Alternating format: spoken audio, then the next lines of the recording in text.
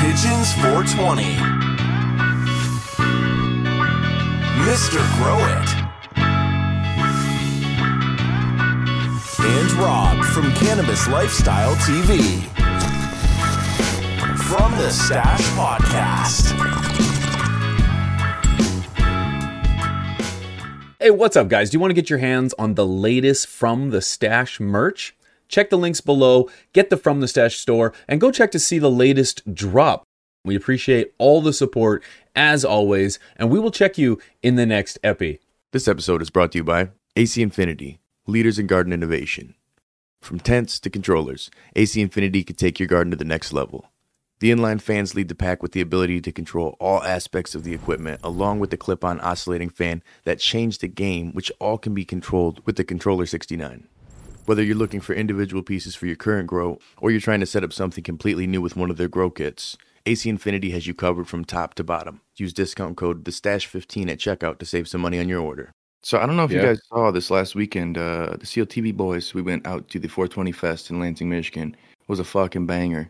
I loved everything about it, except some of the sponsors. And this is maybe just my personal bias, but we've got this group called the MCMA in Michigan. They're a bunch of commercial grow dickheads. Basically the Chads and the Brads, not the cool Chads or the cool Brads. And they're anti-home growers, completely anti-home grow. And so I noticed, commercial growing is not the devil. I think corporate cannabis at a scale, at a certain level, that can be.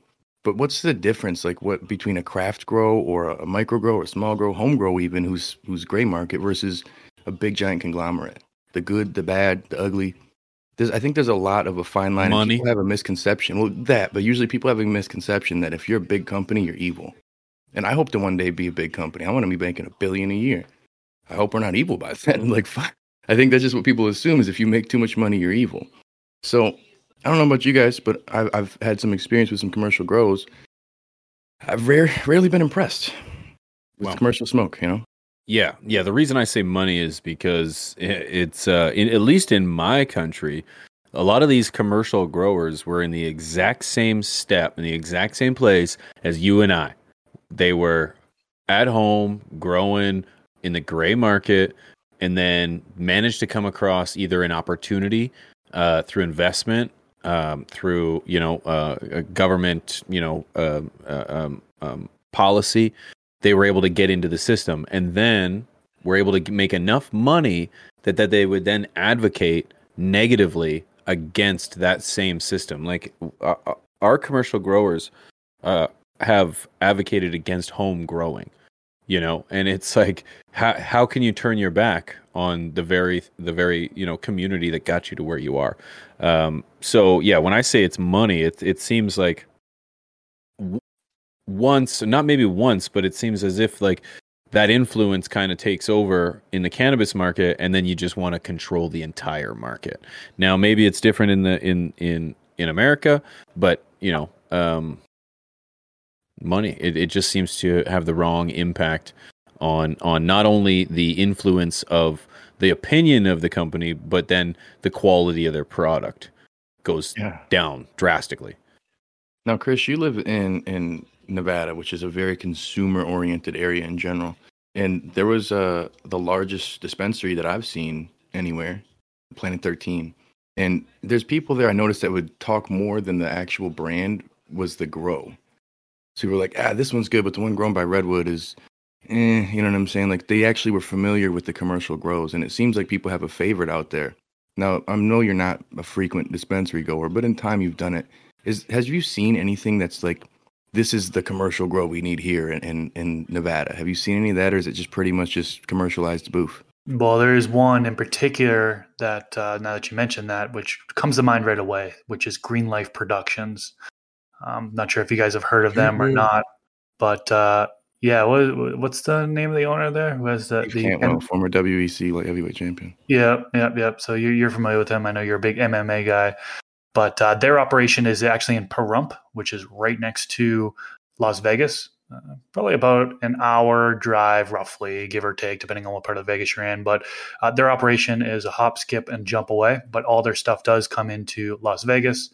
I don't know if it goes up to Reno as well, but they have a really good flavor. Everything I've gotten from them was just unbelievable as far as flavor.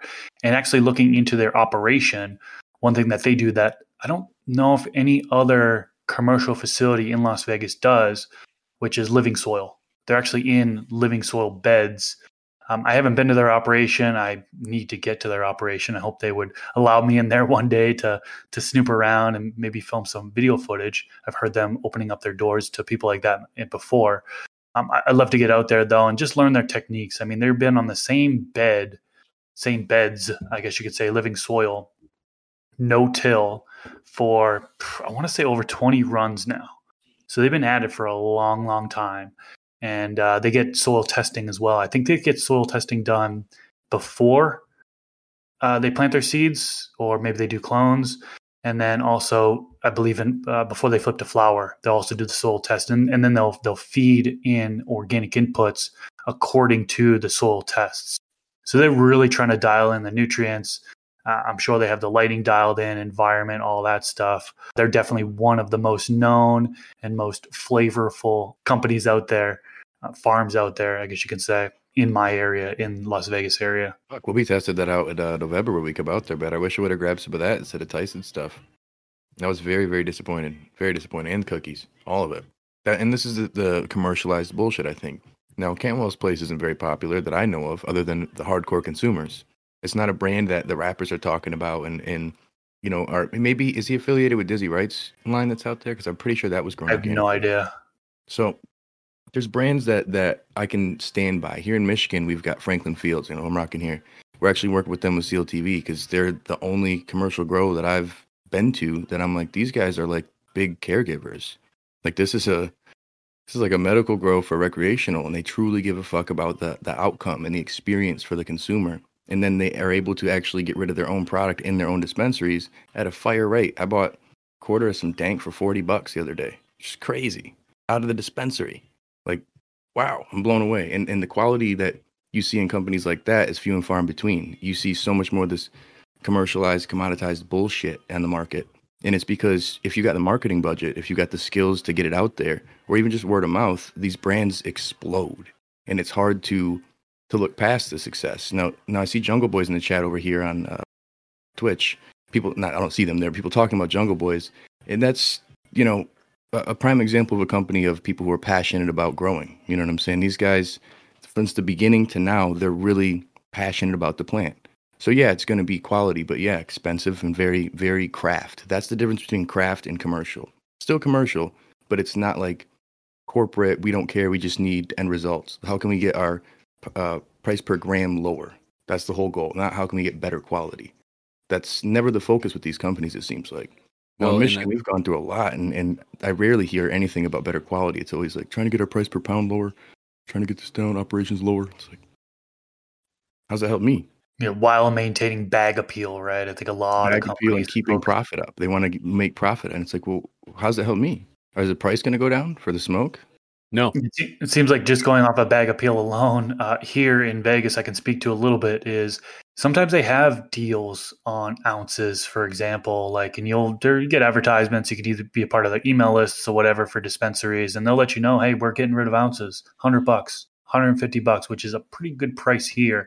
Usually it's a lot more, but I've gotten some on there, and it's like boofy, like airy, like the bud structure isn't the best. There's no bag appeal on those ones. Everything I've gotten as far as those discounted deals ones, I know here in particular, they probably don't put as much focus on terpene profile, cannabinoid profile, the potency versus bag appeal, which is kind of sad, right?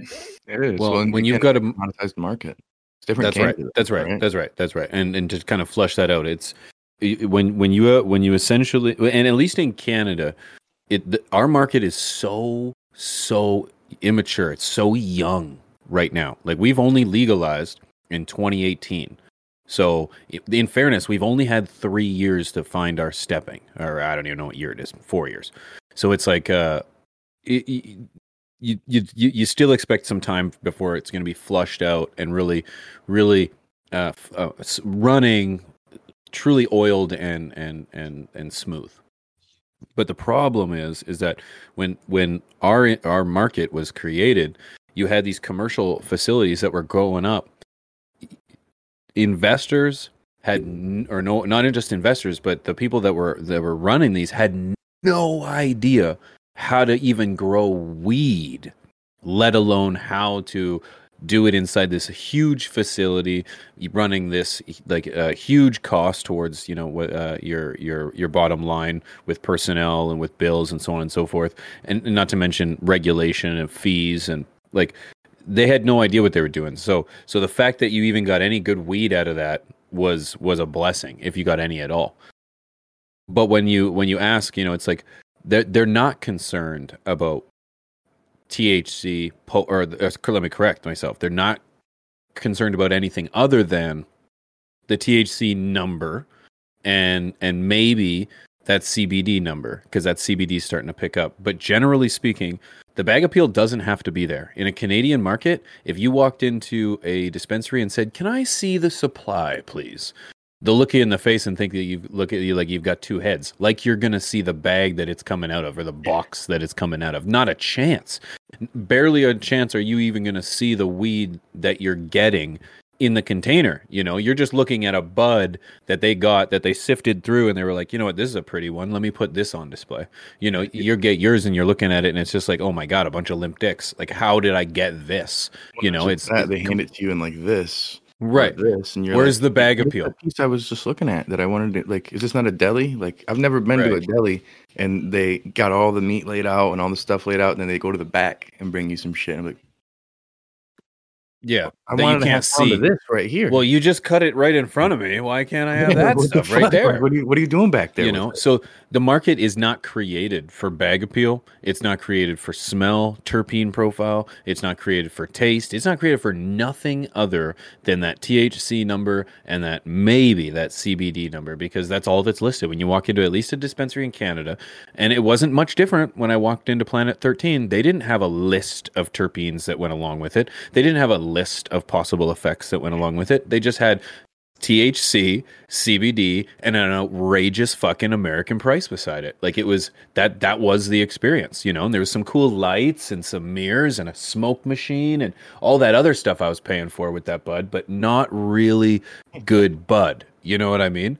So I was like, I was not satisfied, and it's no different in Canada. You walk in there, you're not seeing anything. You've got maybe 6 different types shown on a shelf that have dried out throughout time, but a selection of maybe 20 different kinds, and it's only the THC. So the market isn't asking for that other information, those other cannabinoids. You stoner.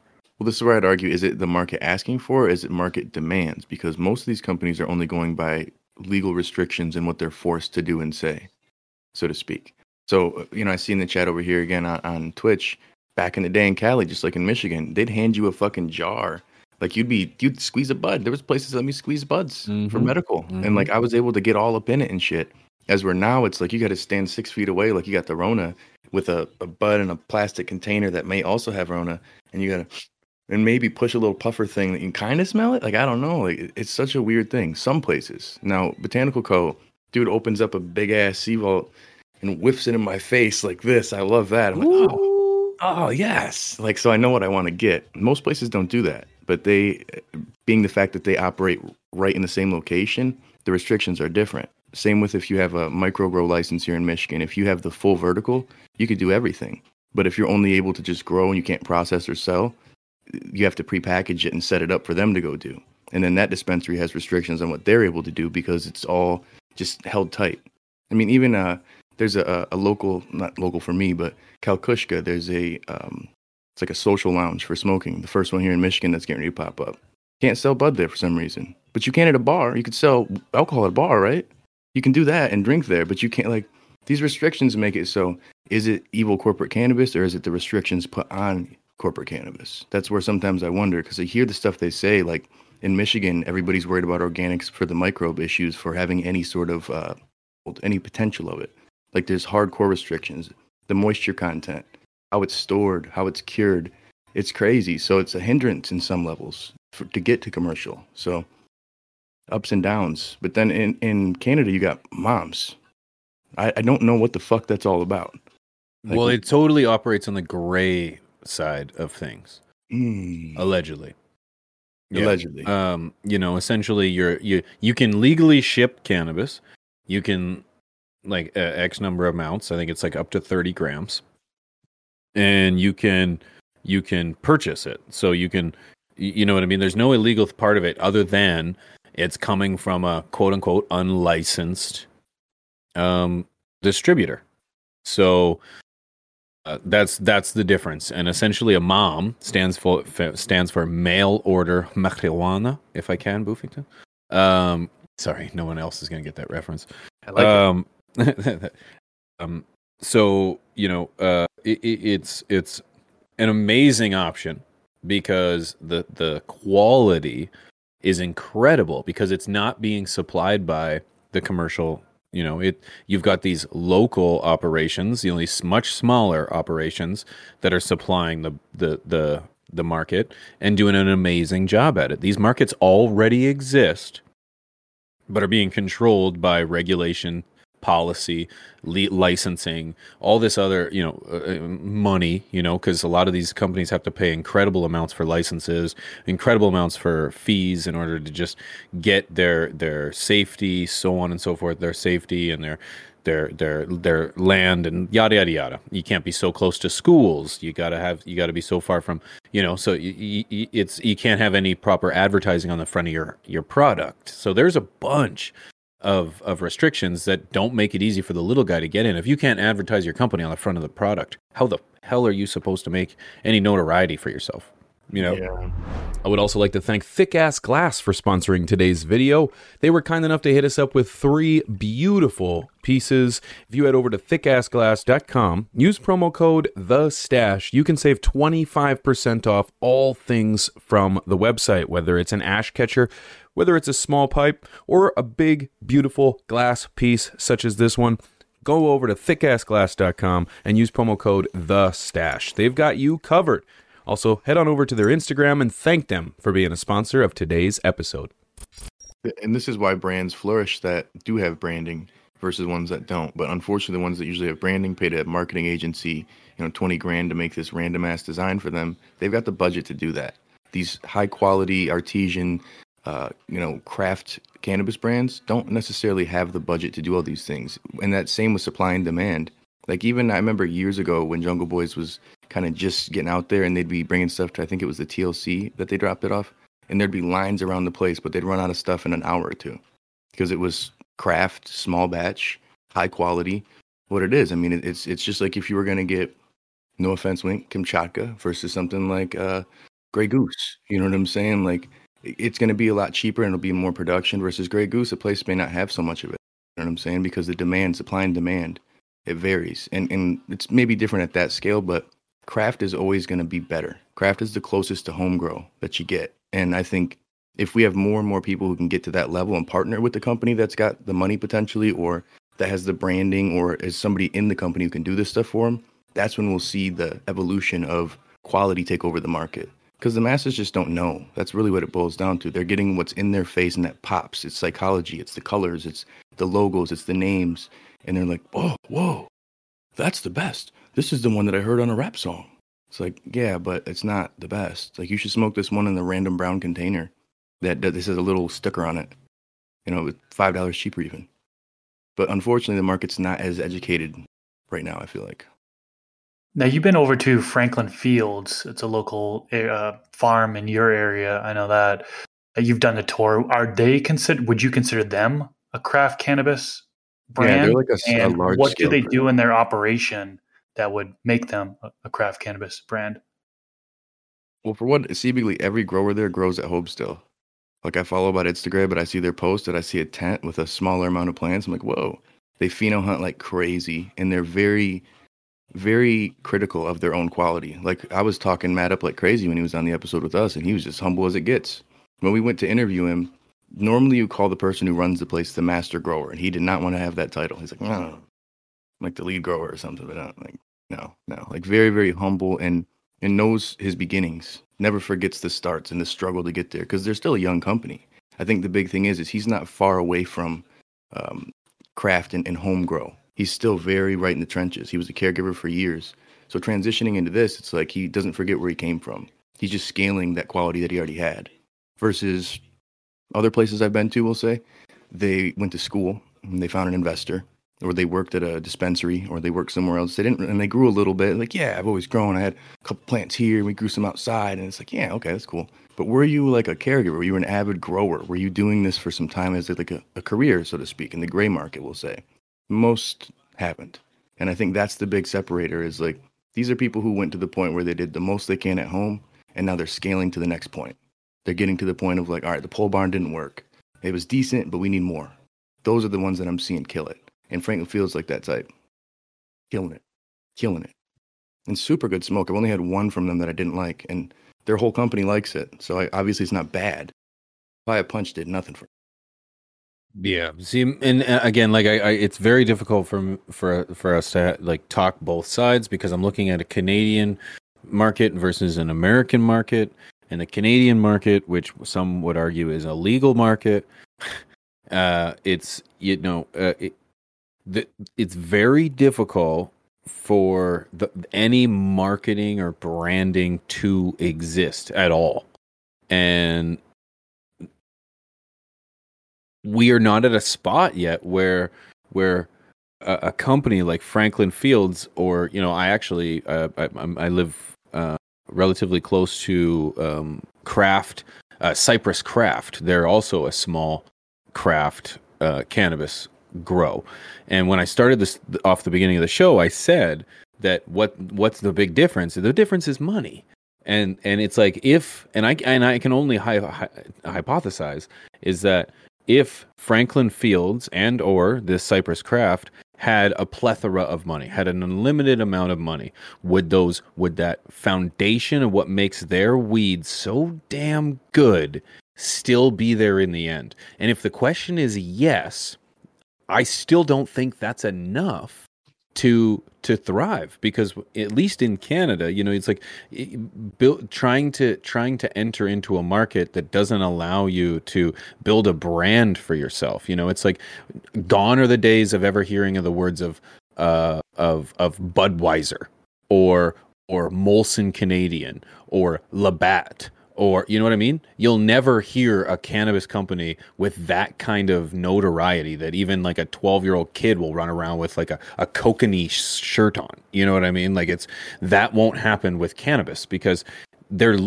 our government is literally trying to prevent that. So, and not only are you, so you do have amazing cannabis, you don't lose your morals, you can still grow.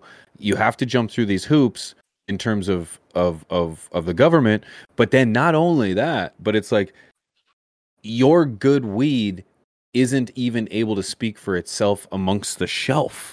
Yeah. Because like how as a consumer, how am I supposed to know this is the company that I should be focused towards? Like you've got so many options, when it comes to looking at for a product, that it's like, which one's the tasty one? I don't know. Yeah. I don't know. I literally have to spend hundreds, if not thousands of dollars to try to figure this out, Whereas if I want to try a beer, I can literally go buy one beer and it's got the label there. You'll know by label.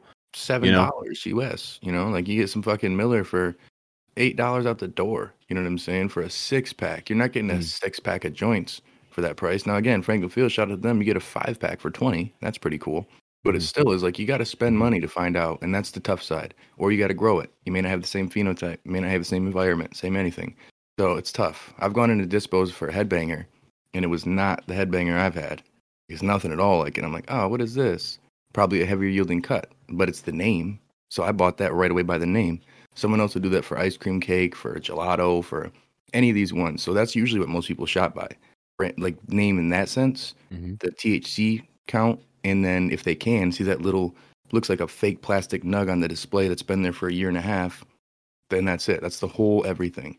If the market was able to be open more, I think the main thing is restrictions. As we're talking about it more and as thinking out loud, it's like there probably would be a lot better quality. And probably we'd know these brands if all these restrictions weren't there. If you could have celebrity endorsements in Canada for somebody who's like, hey, I'm smoking this fucking fire. Yeah, it's great. But you can't. But you can't, right? But you can't.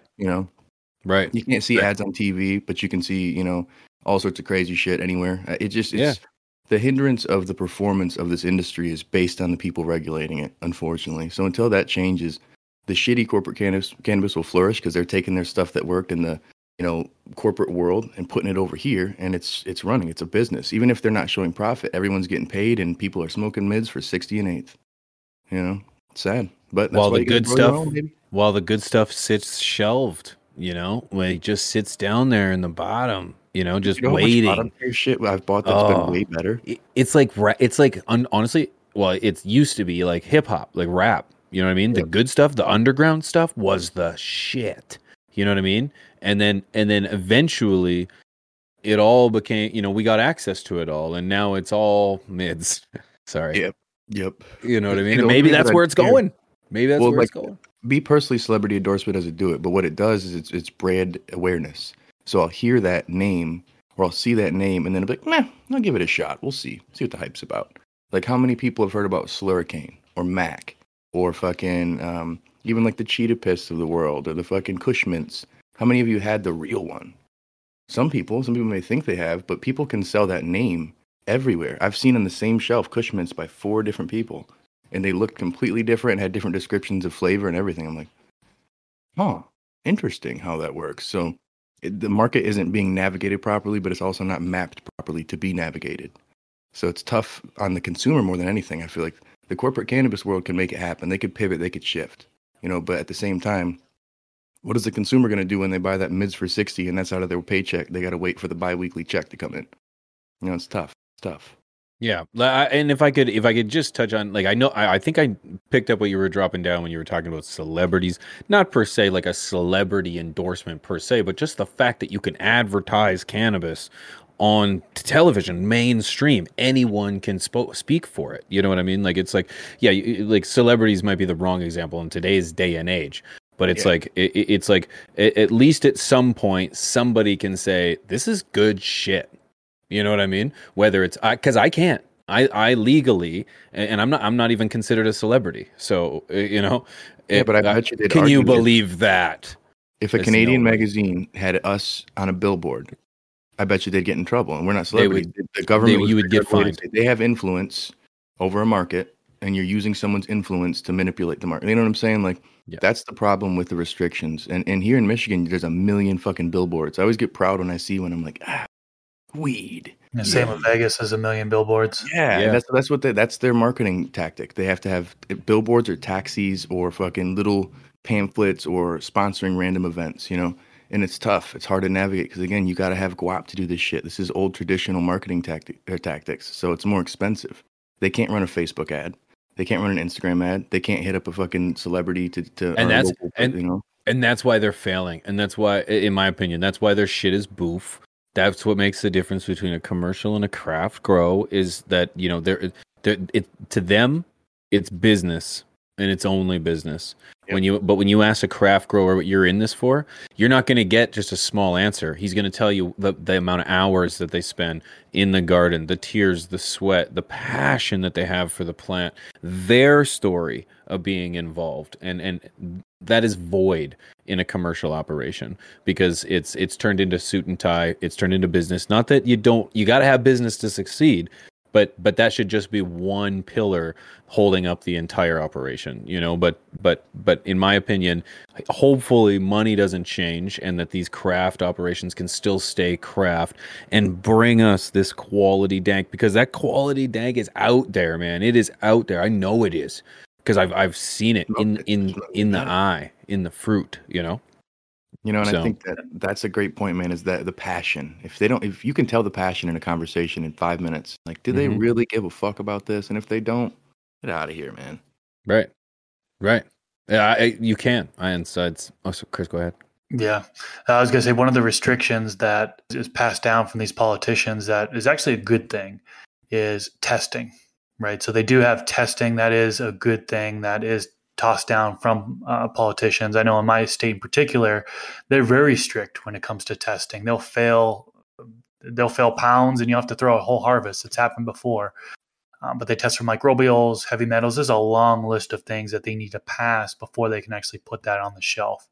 Now, unfortunately, it's not foolproof. And I don't have all the details on how they do their testing, but you send in a sample for a certain amount, a large amount. I think it's several pounds there.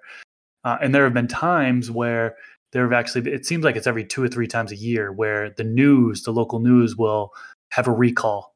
So say if you bought cannabis during these dates from this dispensary or from this farm, recall. So you'll have to actually, go back to the dispensary and get a refund or whatever, but it's not foolproof.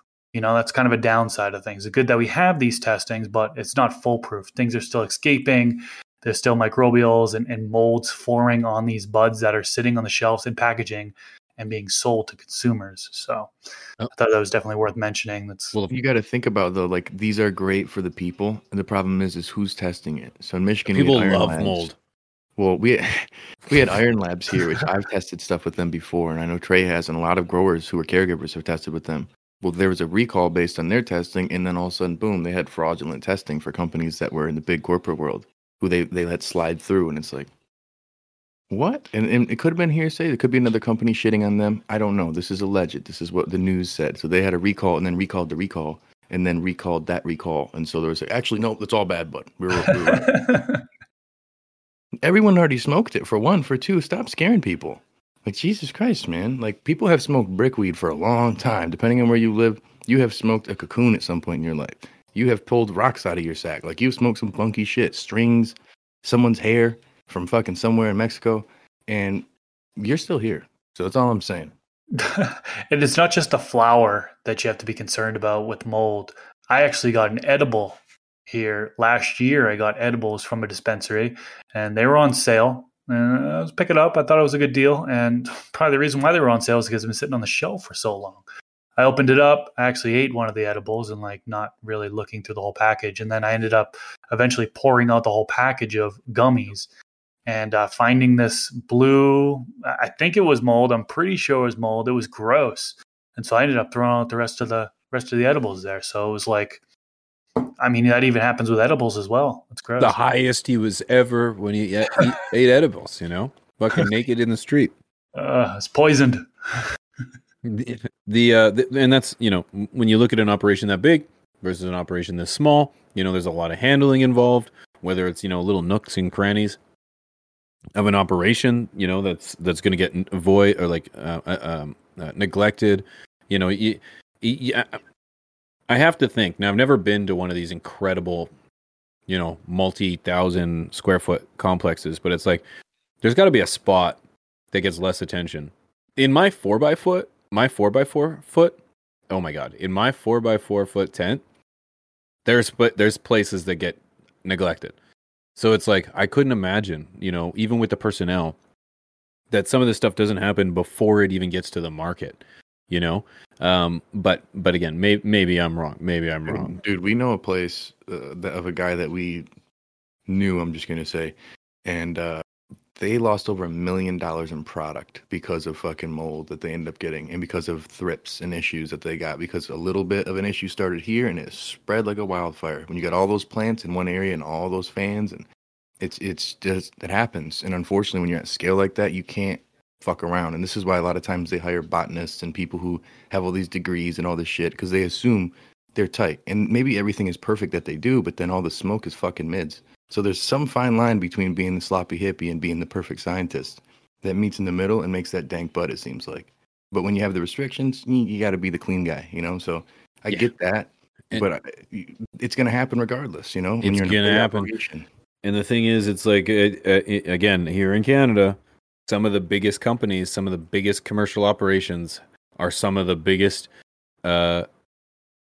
actors, or they've committed some of the most crimes when it comes to, cannabis in the legal market, from smuggling in cannabis from America to operating in illegal grow rooms, to not filing proper amounts, to selling boof product, to using radiation to cure the bud, using, the list goes on. And it's like, I maybe it circles around to the passion. Maybe we can insert my earlier comment to passion. When I said that at the start of the show, when I thought it was money, maybe it is. Maybe it's passion. That's the difference. Because it's lost, and you're trying to push on these, you know, this shit Dude, have to you make seen, money. Did you see High Times most influential people in cannabis recently? I didn't read it, but Look and yes, see any of those motherfuckers if they smoke. I Just didn't look at know their- any of them. Look at their faces. Not a fucking single one of them, bro. All these CEOs of these companies and shit, like, it's crazy to me, man. A lot of them, if you look at where they came from, it's regular corporate America. And this was a cash crop situation. They said, oh, I'll get money here. Like, if you can pull that up, it's going to show you. Log in to read the article. You son of a bitch, High Times. You son of a bitch. We'll It's find 2022, I think. No, I bet you they'll show it here, too. I bet you they will. That's how bad it is. Yeah, he gets lit. Like, I mean, maybe, but maybe I'm judgmental, but this is what influences our market is these people who are just CEOs and multi-million. That guy gets high. He gets high. Minus the joint, hat and beard, not he smokes. Now, my big thing is This is our last year's, industry- though. Be mindful. Still, our industry Yeah. is being taken over by the corporate world. That right there. That's what it's being taken over by Well, at least there. this It just guy kind of fucking smokes, you know. I'm Like, just at least kidding. I have he no was in idea. the trenches at one point. I got respect in that area, but you've From got here, it people looks who like have nothing to do with this, McDonald's. who still have gotten into it. And so this 2021 was a lot better. 2022 was horrible. We'll just say that. I went through the list. I was like, who the fuck are these people?